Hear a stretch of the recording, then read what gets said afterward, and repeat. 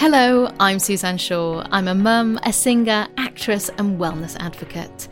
In 2020, I changed my life for the better. I made myself a priority.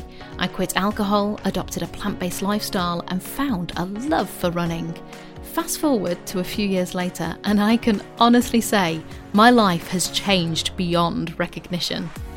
In this podcast, I'll be speaking to wellness experts and well-known self-improvement advocates and celebrities about all things well-being, along with finding out about their tips, tricks and secrets to living a happier, healthier life. So, on with the show.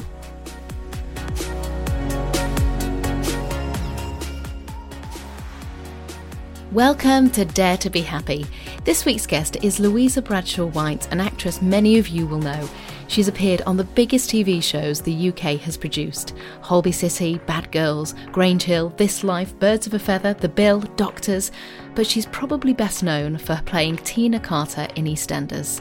However, in recent years, Luisa has taken a step back from acting as she focuses on her love of facilitating healing through breathwork and ecstatic dance.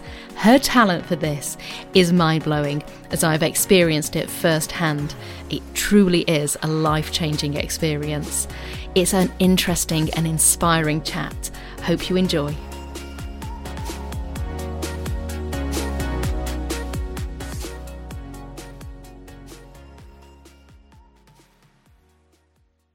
Luisa, I am absolutely thrilled to have you on my podcast because we are people who have crossed paths way back in the past, before I was in Hearsay, when we auditioned for the musical Godspell. But we've become friends in recent months, even last year. But we also have been in the entertainment industry, but are both taking a very different route in wellness. And so for me, having you on this podcast is a great honour, and I can't wait to hear all your insights and get into a fantastic conversation about love, light, wellness, alignment, all of the things. But thank you for being on the show.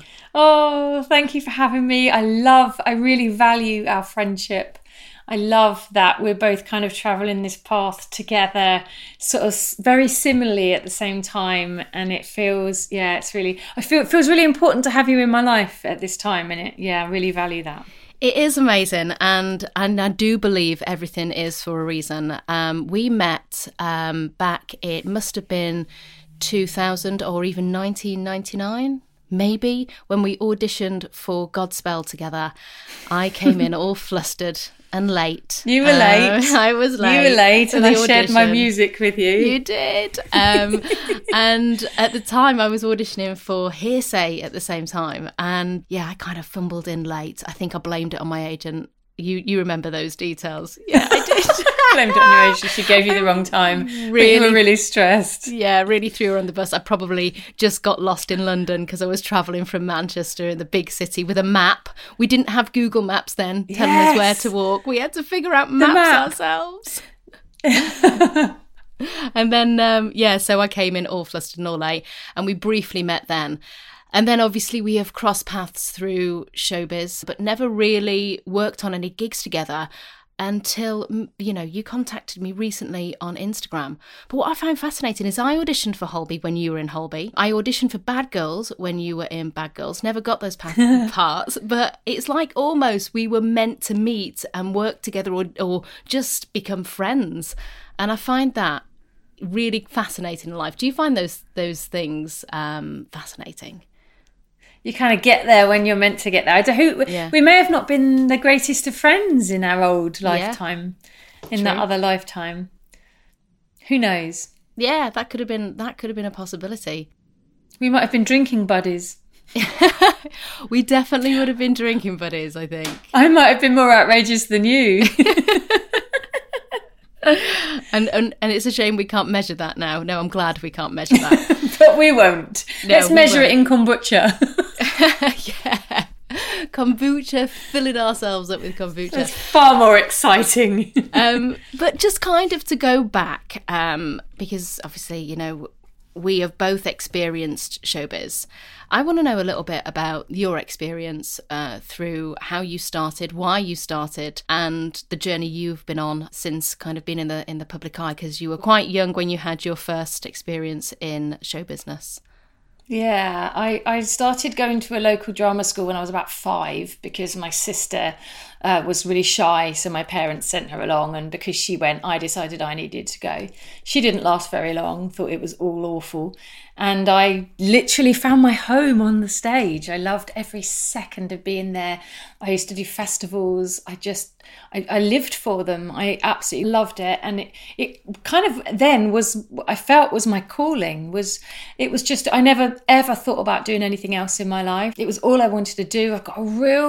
I really loved to be able to live my life by expressing my emotions through drama, to be able to act out how I felt, and to know that I was good at doing that really, I think, helped me in life. And to have a pathway to know what it was I wanted to do felt like it was a real blessing for me. I think I was about 12 when I first started professionally acting, and it was lucky. I think I was about 15 when I started doing Grange Hill, and I did 4 years on that. And it was good, because otherwise I think I would have been one of those kids at school that was just out smoking behind the bike sheds and bunking, because there was no way I would have been able to have done all day, 5 days a week. I wasn't one of those people. It didn't hold my attention.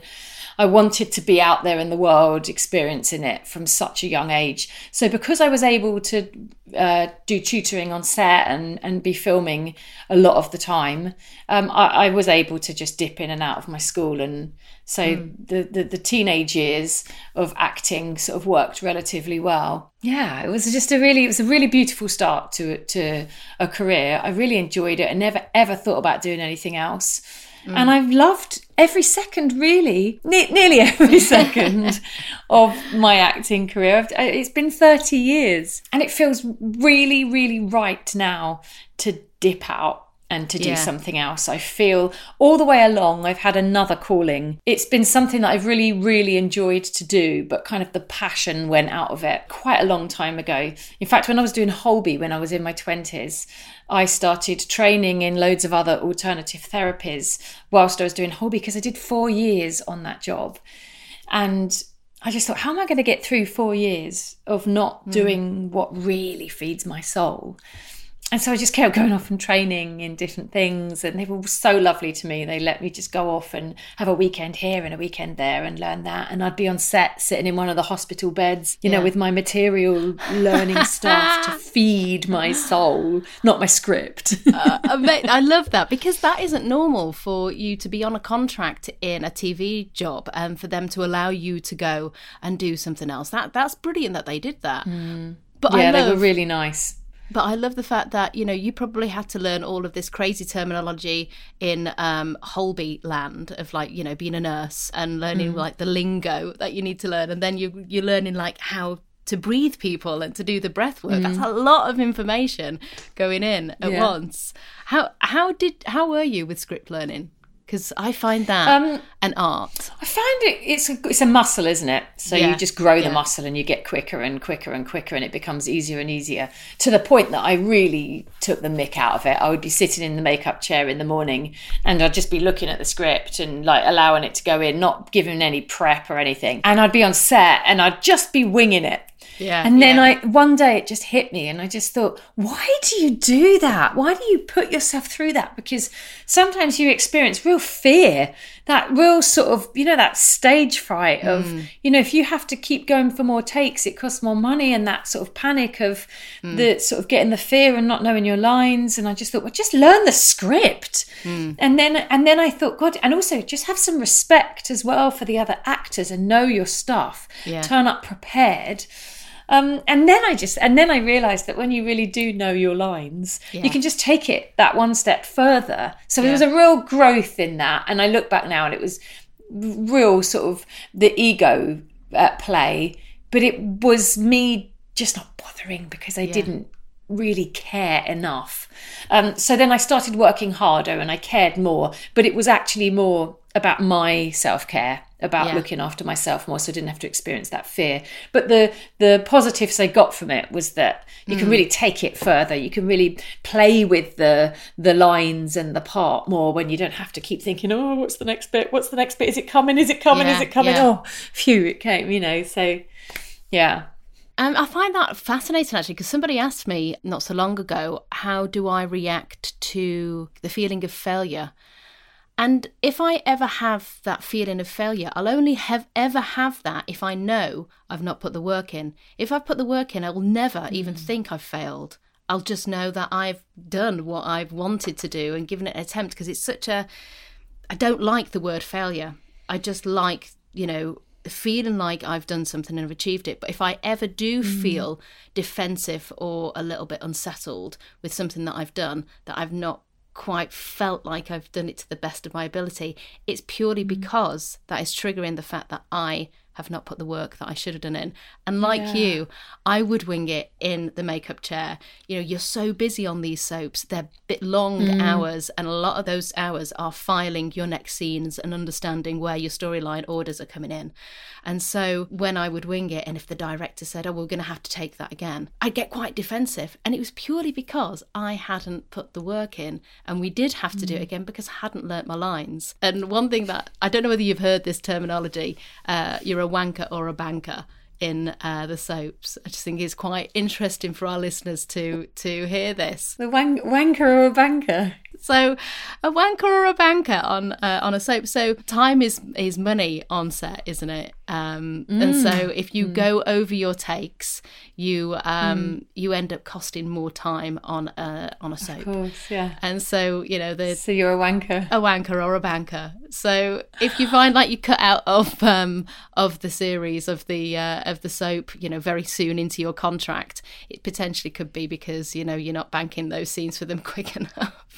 I like that. There's a lot of pressure, isn't there, to make sure that you're there on time and to make sure that you know your lines and to make sure that you deliver. Because I've always felt that pressure. I don't think there's all the actors out there do, because actors are notorious for turning up really late on set and not knowing their lines, and yet they just keep reeling it out. Do you think a lot of that is insecurity? Yes, 100%. 100%. It breeds insecurity. It really does breed insecurity. The bigger people think, somebody's ego is, or how cocky they are, it's all insecurity, and it breeds it in that profession. It really does. Yeah, and the hierarchies, and it's another world out there, isn't it? It's funny, really, because you can see some major talent on set and you just think, wow, you're brilliant. But sometimes, people can let themselves down because of their insecurities and allowing their ego to eat them up. And like you say, when you're in that environment, I'm a great believer that you can latch on to that energy of the room. And if it's full of insecurity, that can be quite difficult. And you'll know from working in soaps, you work with a family. You very, very rarely come across the entire cast of, EastEnders or Emmerdale. You just wouldn't spend time with them. It's just that family or that friendship group you have your scenes with. What was it like within your family and group? Did you have a nice team? Yeah, I was really lucky, actually, because my family were just my favourite people in the show. They're just the loveliest people. And Danny Dyer and Kelly Bright were my closest family within that. And they're both also very spiritual, and we had so much in common. And to be able to have real proper conversations with them was everything for me. And there's everybody knows at EastEnders there's these settees that everybody sits on, and they're like the moaning. Is it a whinge of actors?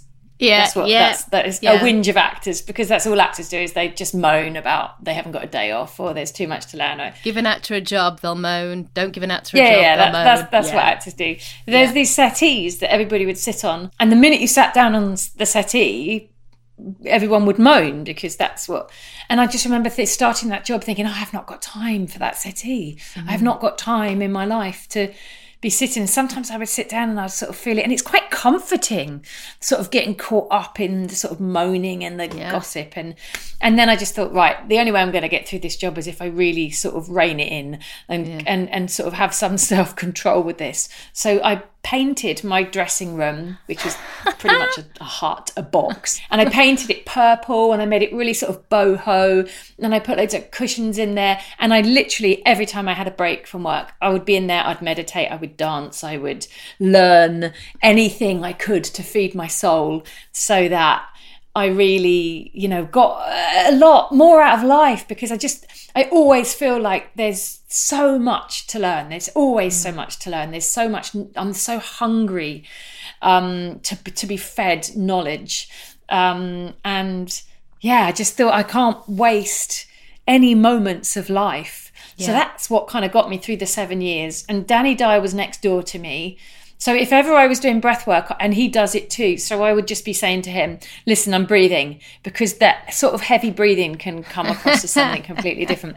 And I would say, I don't know what it is, what your breathing is next door, which is normally something a little bit different. And then I would be doing my breath work. And they were all really lovely. They were all really lovely about it. And sometimes I'd have my music on, and it's not like the normal music that you would hear coming out of the dressing rooms. I'd have like my kirtan playing or something like that. I love that. And they were just lovely about it. And those two really, really kept me going with it was just lovely to be able to have that real spiritual connection with people in a world that is so cutthroat and ruthless and detached from your own alignment. And I had a different experience on it. That's incredible, because it's hard to find that experience amongst fellow actors, and to be able to feel, looked after and aligned and safe and, connected. That's really important. Yeah, because we're always performing. Yes. There's always performing. There's cameras on you the whole time. In a soap, there's multi-cameras. Yeah. You are, whenever you leave the studio, people notice you, they see you, they recognise you. You're all day at work, you're ready to go on set, so you can never really sort of relax. And it's not until you step away from it and completely step away that you start to become you so much that I really don't think I've got it in me now to go back.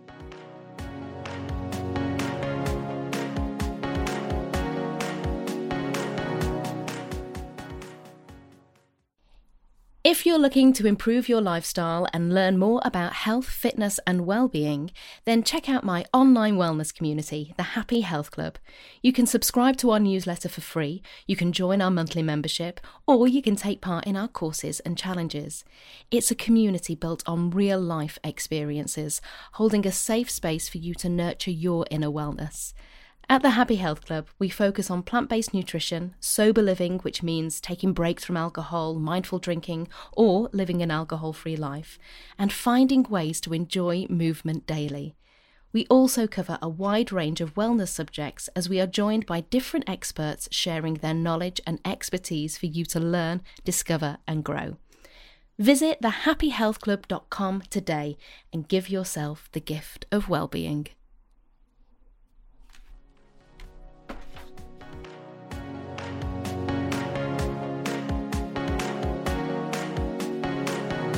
Well, I want to talk to you about this. I am totally in agreement with you. It's taken me so long to find and discover what my authentic self is, because I've always been playing a character or, performing switched. I was always switched on. And it's a lot for the nervous system. And so to be it really is. Yeah, to be not switched on anymore is so refreshing. And I can't go back to that place where I feel like I have to switch on and agree with things that I don't agree with. But when was it? What point was it for you that you were ready to step into a new life? I think it was probably COVID. Yeah. I wasn't completely aware of it during that time, but I was building up. I was preparing, I think. Yeah. I make sure I meditate every single morning. I communicate, and I really, really listen to what my pathway is that day. Yeah. What is in the highest good for me in that day, and then I just keep putting one foot in front of the other. So quite often I think I know what my pathway is, I think I know what my goals are, I think I've got it all figured out, and then mostly it doesn't really end up working out like that anyway. But recently I've had no real idea of where I'm going. I just know I'm in the right place, and I know what my next step is, and hasn't all really been revealed to me. And I know that for years I've been preparing for this, because I can look back now and see, and all I kept doing was following my heart. But in COVID,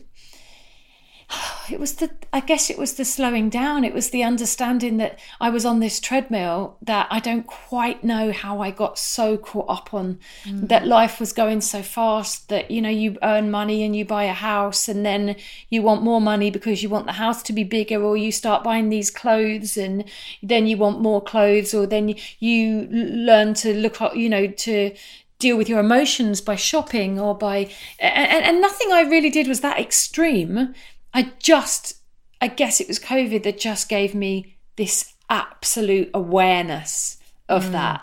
And I had a real spiritual awakening when I was about 18, and I've been completely like hungry for life and not been able to live my life any other way than communicating and finding that alignment and having like my team. But this was like another real sort of awakening, and knowing that I just needed to get off the treadmill. I just needed to be off it, and then it just kept getting revealed to me more and more and more about. I just kept asking for years. In fact, it was in COVID. I asked for it was on New Year, I think it was, and you make your intentions or whatever, and it was 2 words, and it was freedom and adventure. You know, when you ask the universe for something and then you suddenly look back and you go, oh, if I'd known it was going to play out that way, I would never have asked for that. Always. And I think the lesson I needed to get freedom was freedom from freedom from finances, financial freedom, really understanding what it's really about. And I've really learned that the last few years of just letting go, because when you truly follow the path that your soul wants you to be on, you've got to let go of the making money and the finances, and you got to, you sort of say, oh, I really trust the universe. I trust that this is right, but, send me the money, or, and it's like, and that was the biggest letting go. And that freedom in so many areas has come into my life, but really not in the way I had tried to control it all and had planned. I think it's an interesting subject to actually bring up, the freedom of finances, because recent kind of awakenings, I suppose, I've had to it. You being self-employed from such a young age and being in the acting world does make you feel quite worried about when's the next gig going to come in, what's the contract going to look like, how much do I need that money to last for, because we never know when our next job is going to be, because it's so unpredictable. It's not predictable, and you do get used to living that life. But it does, for me certainly, it made me put emotion with money. It really made me feel quite emotional. It made me panic, made me put a lot of pressure on myself. It made me kind of look at money in a way that it was going to control my life. And what you said then about freedom from finances, I know exactly what you mean. It's not about freedom because you're making such abundance that you can do whatever you want, but it's alleviating that emotion, let go of the emotion attached to it, and looking at it as, it's a subject, this is what it gets me, what can I do from A to B, how can I live from day to day without feeling like that emotional attachment to something that's going to control my life. And I had a lot of money when I was working, that I could do what I wanted, but I wasn't free. I wasn't really free. And now I don't have that money that I earned when I was where I don't have that weekly wage coming in, or that high income.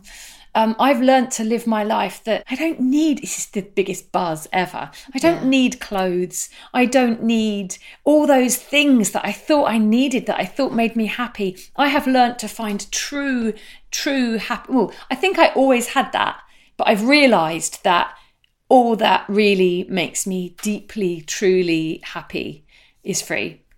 I love that. Other than the fact I bought a paddle board, so I paid for that, but now it's free. But all of those things that I truly love, I know that we need to be able to pay our bills, but all of the things that I want truly in life are free, that really bring me joy, and nothing else I actually even care about anymore. And that feels really, really freeing. It's getting to that point where you value money because of the good it can do, but it doesn't control you. Yeah. Yeah. And it's really, that's hard when we've been really similar and we've earned like really a lot, and your ego goes with that, you're a high earner, you're earning this much, and then the job ends and you go to earning nothing. I mean, I've done cleaning jobs, I used to make cushions, I used to run a kids performing arts school, I've done all these different things in between jobs because that's what we do. That's what we do because we've got to pay the bills in between times. But that roller coaster of being a high earner to not earning, to being a high earner to earning, just it really kind of, it really takes you on a real sort of emotional journey, doesn't it? So to be free of that and to know that you will be provided for is really nice.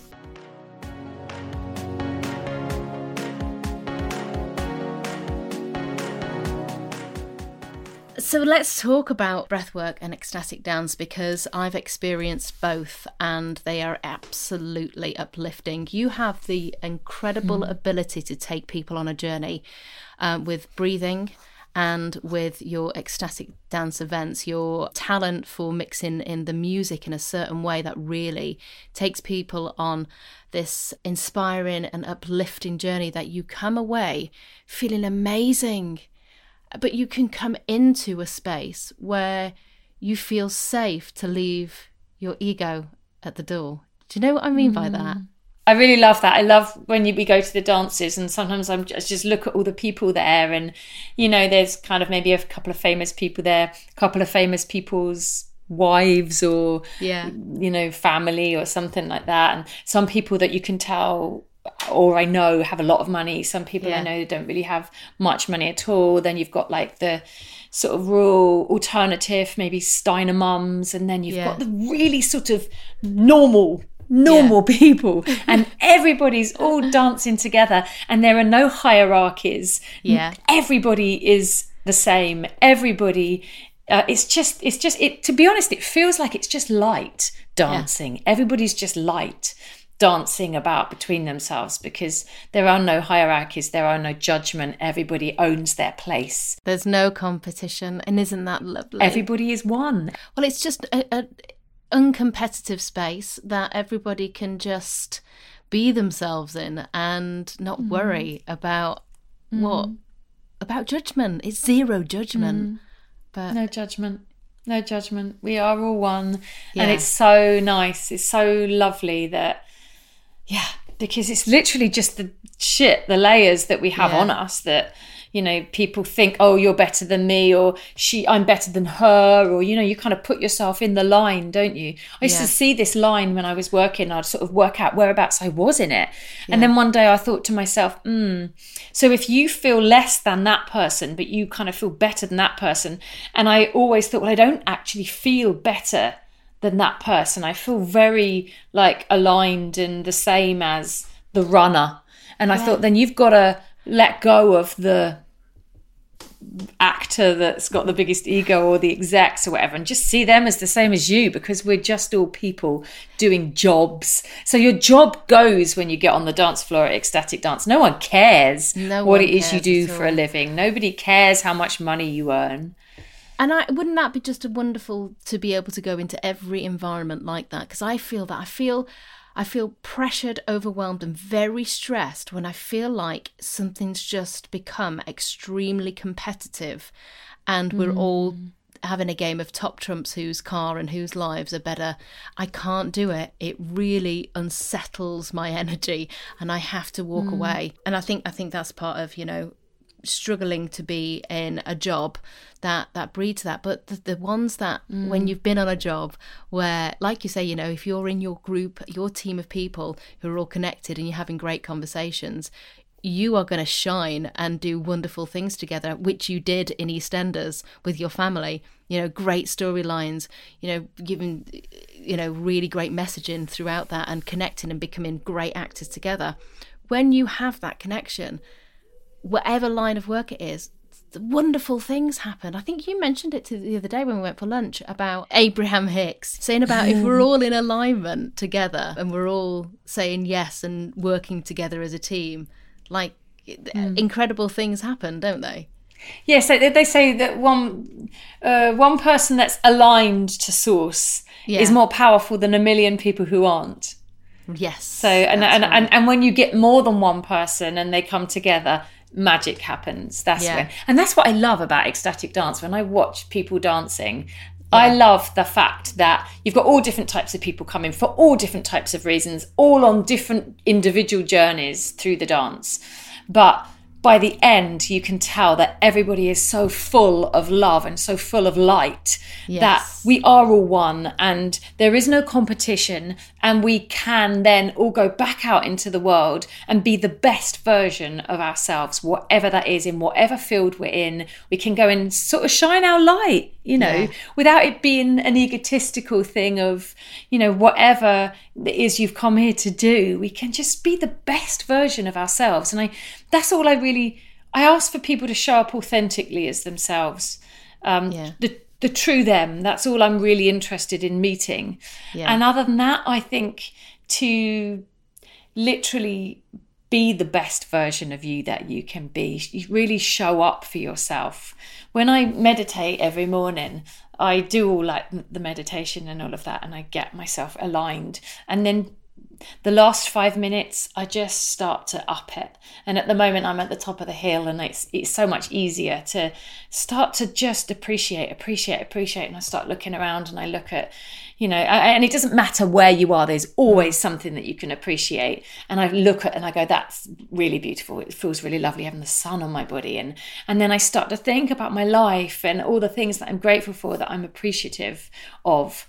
And I raise my energy. And then I'm like, get myself to that place of feeling so full of joy and so full of life. And then I go, I'm done. I'm ready. I'm ready for the day. I want to know a little bit more about this meditation practice you do, because I think a lot of people worry that they're not doing it right or they can't focus.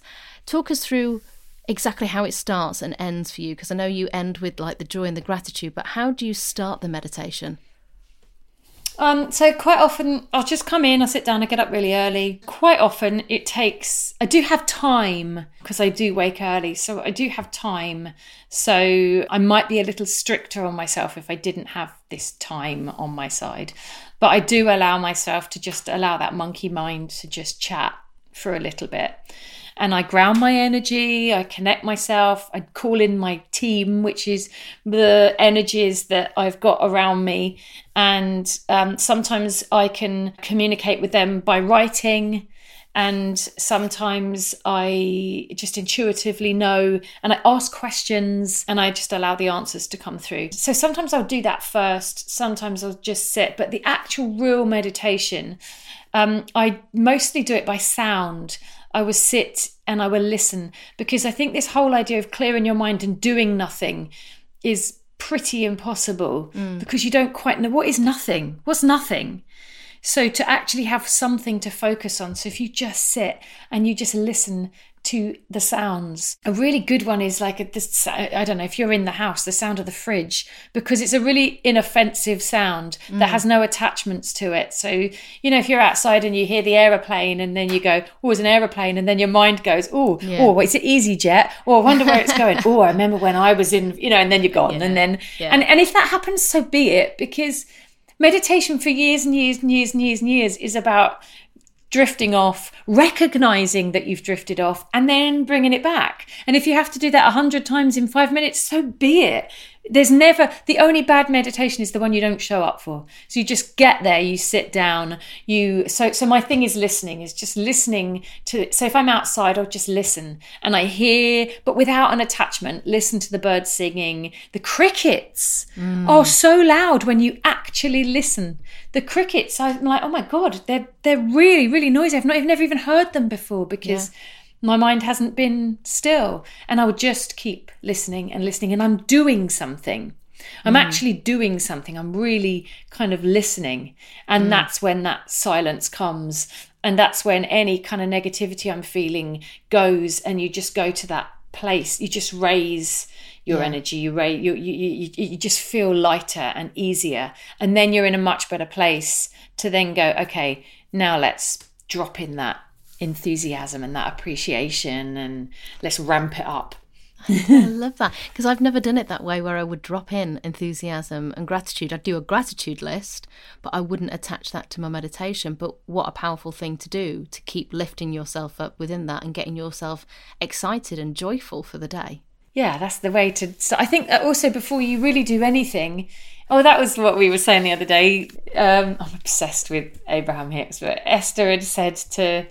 They were a couple, and Esther had said to Jerry had said, do you want to meditate? Should we meditate? And she went, I haven't got time to meditate. And he went, I don't think you've got time to not meditate. Because when you get yourself aligned, everything just happens for you so much easier and effortlessly and quicker. And, the people that weren't picking up the phone that you're thinking, I can't tick that off the list, they're there at the end of the phone, and you intuitively learn, know, I'm just going to go there today, or I'm going to take that path, or I'm going to do this. And life happens so much easier for you if you just get in alignment. So now even if like I'm going to, I don't know, do some work, I'm going to sit and work on something for an hour, just really try if I can get in alignment first, and just have 5 minutes of just listening for a minute, just stopping to listen for a minute, getting the energy, getting rid of the rubbishy stuff, slowing the monkey mind down, and then throwing in the appreciation of anything.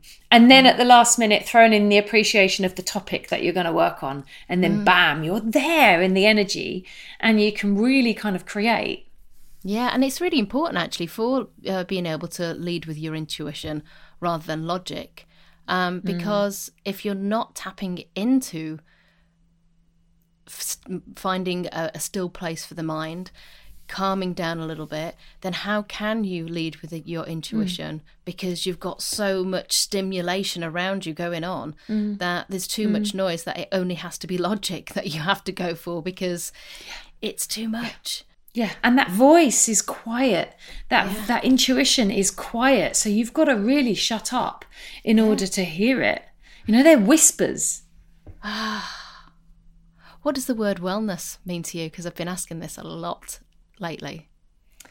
Oh, wellness. For me, it means being happy from the inside, really feeling that stillness and that peace from the inside.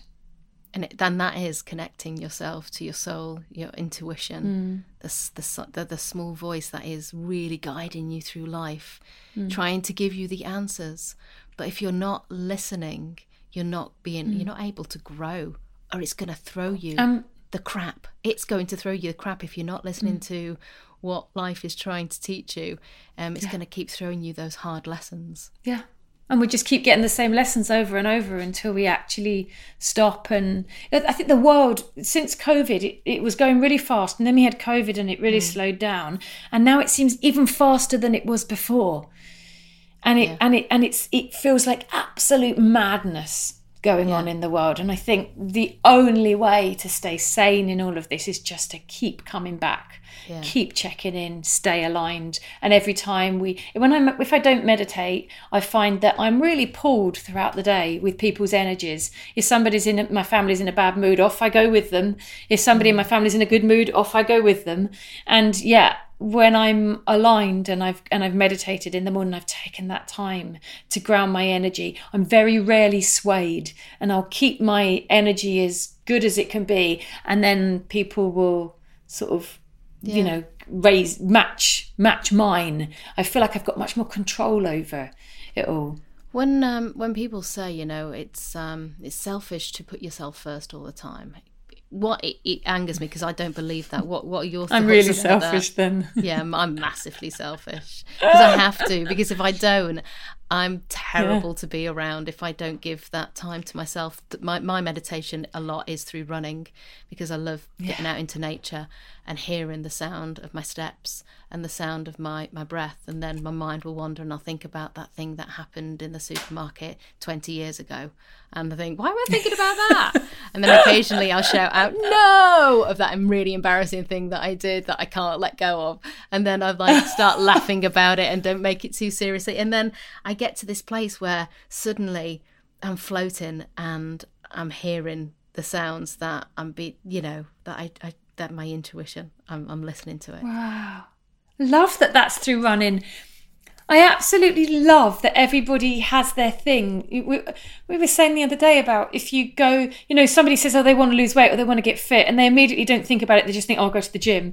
And it's like, rarely works for everybody, the gym. It's sort of a specific amount of people that really find joy in the gym. The gym's been designed to take you away from connection, and I don't agree with it, anyway. I know, it's ridiculous, isn't it, when you could be running down the pathway through the trees, and but finding your thing, your way of meditating doesn't have to be sitting cross-legged.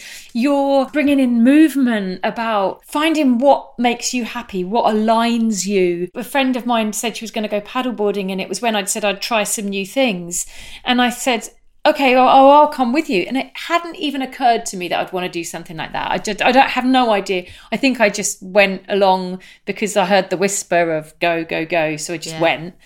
And it changed my life, being on that paddleboard, having my legs, and most of the time I paddle on the canal, so I really don't want to fall in. So I'm focused. I'm really focused, and my legs are just bent enough that they really feel strong. And I'm paddling along, and I'm using my arm muscles and my stomach muscles to stay on, because it looks easy, but it's really not. And then there's just beauty all around me, and I'm completely on my own, and I'm elevated, and it is the most joyous, wonderful experience. And I just stumbled across that, but that's something unique for me that I've found that truly feeds my soul, and that's what running does for you. I've got a friend who does pole fitness, and she is obsessed, and I've never seen her so happy and so joyous as when she's in her little knickers and her bra, flying around on the pole, learning something new, all these muscles. And and then another friend of mine who was always very active, she ran a lot and has got poorly and can't move her body so much anymore, and has found pottery. Now, I couldn't think of anything worse than to see the joy that she gets from making her and she thinks about it all the time. What am I going to make on Tuesday when I go for my pottery? Oh, I could make this, and I just think, oh my God, that's living life. But you've got to listen to the whispers in order to know what it is that is your thing, that feeds your soul, that is your meditation. And meditation goes on all day, every day, as we learn. And that is self-care, as we learn to look after what really ourselves and what really feeds our soul. And it is in all different areas in life. It is. And that really goes to that comparison. We often compare ourselves to other people, going, well, maybe it's running that I should do. Okay, then I'll run. Oh, so you have to go to the gym and that's what you do? Oh, well, that's what I would do. But everyone's looking at what everybody else is doing and not looking inwards and going, what is my life? What's my path? What's my joy? Because your joy is not going to be mine or yours or your neighbour's. It's going to be something completely different, whether it's pottery, paddleboarding, running, strongman, whatever it may be, it will be your thing. Ecstatic dance and breath work. Yeah, ecstatic dance and breath work. I certainly didn't do those things to make money, because most people were like, I don't even know what that is. I don't even know what that is. But it's like my heart called me to those places, and that's what feeds my soul. That's what makes me ridiculously joyous and aligned. And to be honest, I think ecstatic dance and breath work makes a lot of people. I mean, I love running, but I also love ecstatic dance and I love breath work as well. But I think you have to come out of your comfort zone and try these things, or else you're never going to know. And I don't think a lot of people realise how actually beneficial breath work is and what that can do. And for those who don't, Can you talk us through that? Yeah. So it's, you know what, it's not for everyone, but the people that it does work for, it is life-changing. You know, when they say, oh, everybody wants a quick fix, yeah, people want to sort of, they either want to get rid of it by drinking or shopping or whatever, or they want the quick fix. They want the instant healing, and you know that it's a lifelong journey we're on. You what you need to do, and what I encourage my clients to do, is to come and breathe with me for a year. Come and breathe once a month for a year, and do not stop and take stock of your life until the end of that year, and then in a year's time look back and then see how your life has changed. Because so many people will go for one therapy session or one breathe or one whatever, and they think, oh my God, that's incredible, and then a few weeks later they think, oh, I'm sort of slipping back to how it was, and my life hasn't completely changed. And I think, well, no, because, you know, it doesn't really work like that. You've got to keep going. It's shedding the layers, shedding the onion. But I really do believe that it is a biohack. Yeah. To alignment, to letting go of your trauma, I really do believe it's the quickest, most transformational, most powerful alternative therapy there is out there. I mean, one session that's about an hour long feels like about 10 therapy sessions in one. So, because basically you draw so much life force, so much breath, so much energy up through your body when you breathe, that it unlocks trauma that's stuck in the body, slow moving energy, that we have just literally, we're walking around with it. It's just there. And it just unlocks it, and you're so aligned when you're in this state of breathing. You're so aligned that it unlocks it, but it allows you to let it go in the most beautiful way. It's almost like, I don't know, say maybe an angel or Jesus or something like that. Comes and says, come on, let me take that from you, and just literally just comes and lifts it and takes it out. And then at the end of the hour, you're just free of it, and then you start your life.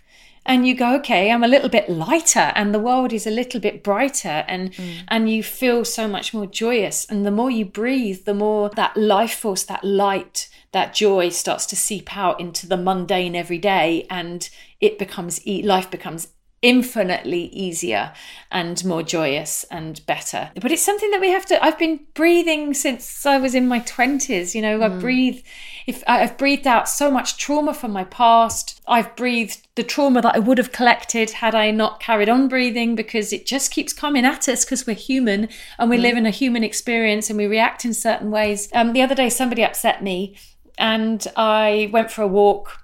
An hour later, still hadn't let it go. And I thought, okay, you know what to do. Go up the hill, do a breathe. And sometimes I think, oh, it's a whole hour. But I think it's just an hour. And in that hour, after that hour, you know, it is gone. It's gone. It's not just, you've not just made yourself feel a bit better. It's actually gone. So I went to breathe, and I'd been breathing for about 3 minutes when suddenly I realised it was nothing to do with the person that had upset me. It was why I had been triggered by what had been said. And then I realized it was the lifetime that I've had, the shit that I've been through. And I thought, and then this stuff came up, and I thought, that's why that upset me, because it's triggered this from this age or this. And that came up to be healed. And I breathed it out, and I had a good cry. And at the end of the hour, I almost I didn't, because I'm not that evolved, but I almost wanted to go and thank the person for upsetting me, because I thought, oh my God, I've learned so much from that. Yes. And it was in an hour. The journey that I went on in that hour was just incredible. It's an amazing tool to have in life. I'm so appreciative of it. I think that's part of forgiveness. I think so hard to forgive people who put you through hell and back, and you know, this certainly, you know, springs to mind a few people. But maybe not forgiving, but maybe just not carrying it.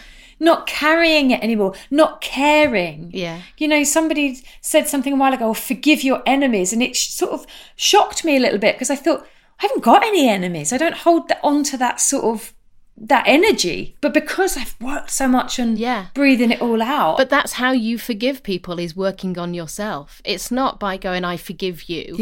It's by going, let me just work on myself, because you're then able to thank them for sending you that message in life, because it was, you know, something you had to learn. And that's what I feel quite empowered by when I let go of irritation I have towards somebody, is because I've done the work on myself, and I actually thank them for making me see what I needed to work on. Yeah, I just love learning and growing.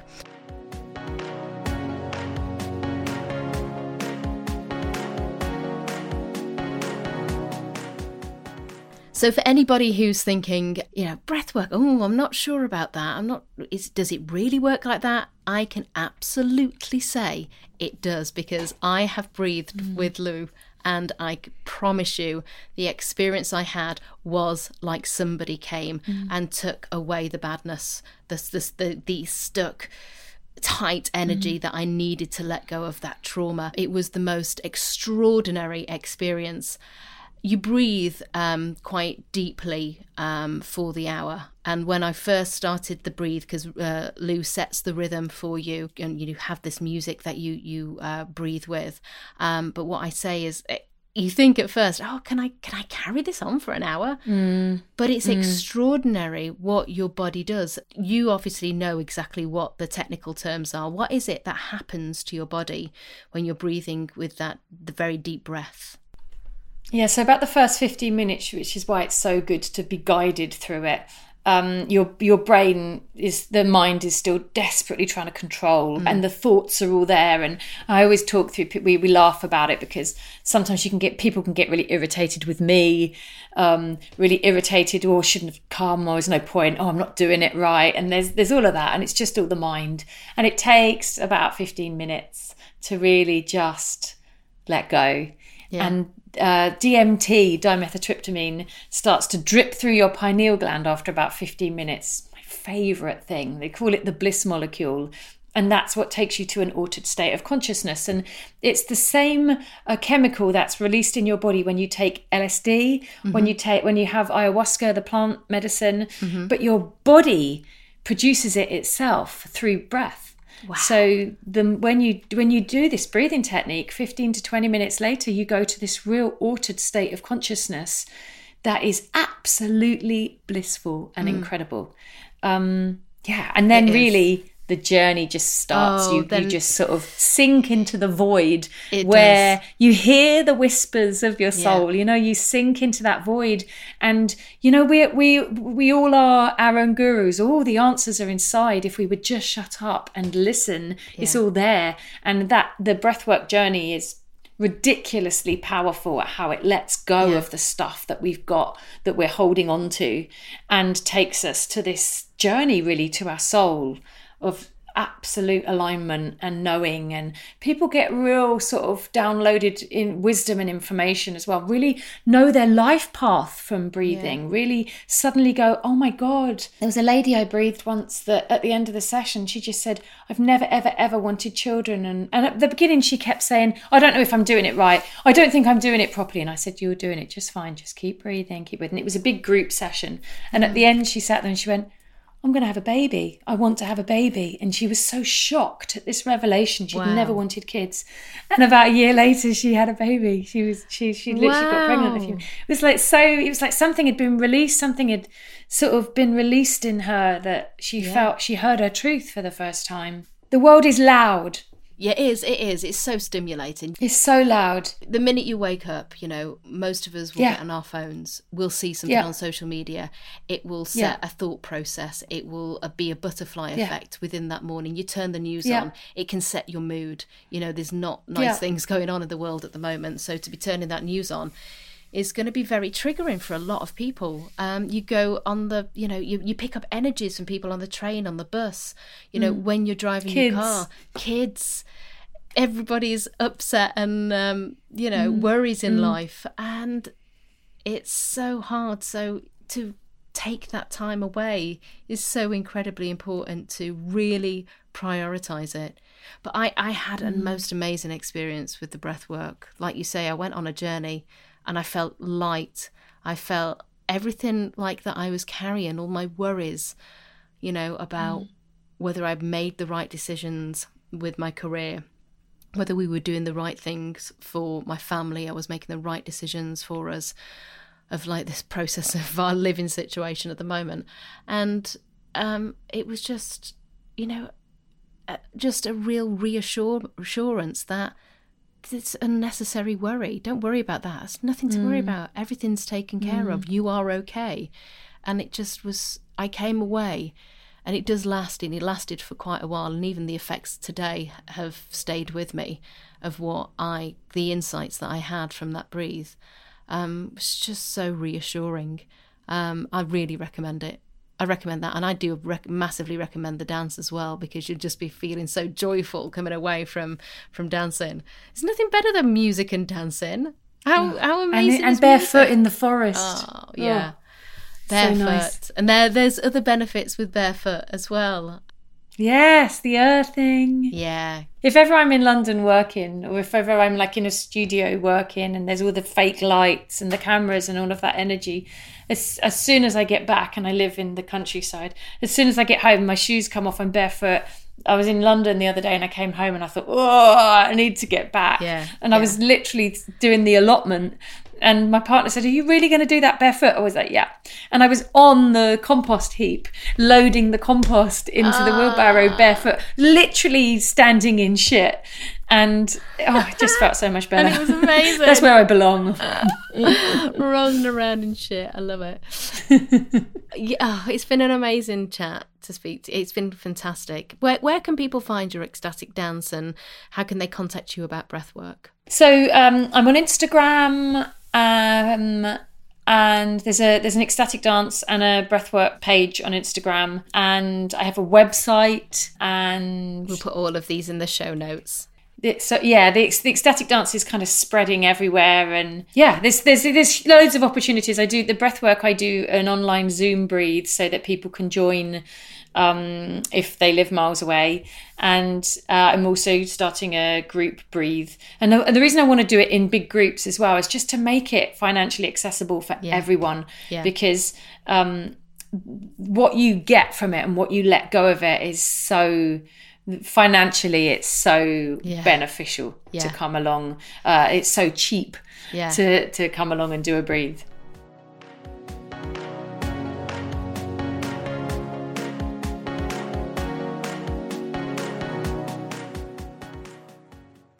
Are you looking for a wellness community that holds zero judgment and is a safe space for you to nurture your inner wellness in your own time and at your own pace?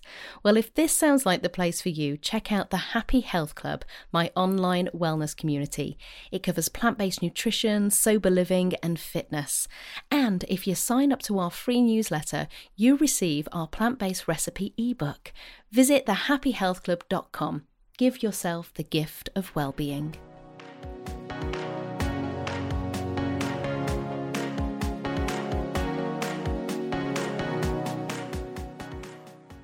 I do have one question that I ask all of my guests, and that is, what would you dare our listeners to do for the sake of their happiness? The podcast is called Dare to Be Happy, so we like to, just put it out there to see what it is that you would personally dare people to do. What would I dare? Oh, the word dare. How does that make you feel, the word dare? When I sort of hear dare, it makes it sound sort of extreme. Yeah. But I think I would go the absolute opposite way and say I would dare people to find that silence, to literally find that absolute silence inside, because it's life-changing. It's absolutely life-changing to literally hear that silence and that stillness. I dare people to be still. Yeah. I love that. Because that's where all the answers are. That's where all the magic happens. And that's what I love. When I ask that question, dare for the sake of happiness, what do you dare people? You will often say, when it's the dare and the happiness is put together, it's the simple things in life. Somebody said, I dare you to say hello to strangers in the street, look them in the eye and say hello, because that makes you happy. I love that. And, taking that moment to be still. It's such a simple thing, but it's these things we don't dare ourselves to do. We're happy to take the course or try and get gold medal or really push ourselves for that bonus at work. But are we doing the simple things in life? We're forgetting to do them. And those are the things that are really, truly going to fill our well-being. But thank you for that, because that is such an important thing to do, is to pause and to find that stillness every single day. Amazing. Oh, thank you. Oh, I love you. I love our chats. You too. I love having you in my life. You make everything just a little bit better. So thank you. I appreciate you. I appreciate you so much. And it's so nice to have a friend in showbiz, you know, somebody who gets that side as well. And, you know, to have you in my life who I don't feel like I'm playing top trumps with. We can just have real, genuine, lovely conversations. So thank you for being on my podcast. I love you. I love you.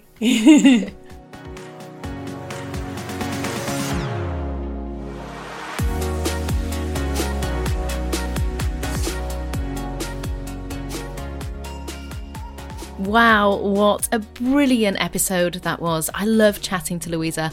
I could have gone on for hours and hours. She's so inspiring and motivating and such a great energy to be around. And she is right, you know, it's such a great tip, that a great mindfulness tip, just to be still and take a moment. And as we say at Dare to Be Happy, I dare you to take that into your week, to take a moment to be still and breathe and just come out of this overstimulating world we live in.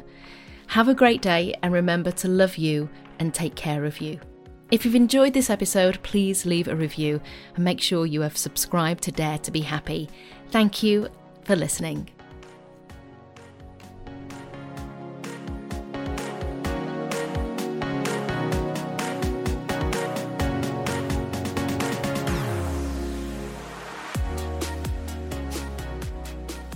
Thank you so much for listening to Dare to Be Happy. Hope you enjoyed this episode. It would mean the world to me if you could share my show with your friends and family, and if you could rate and review and subscribe. It means others can find out all about the podcast too. If you'd like to get in touch, you can find me on Instagram at Susie_Shaw, or you can email me at info@thehappyhealthclub.com. Sending you tons of love, and I'll see you soon.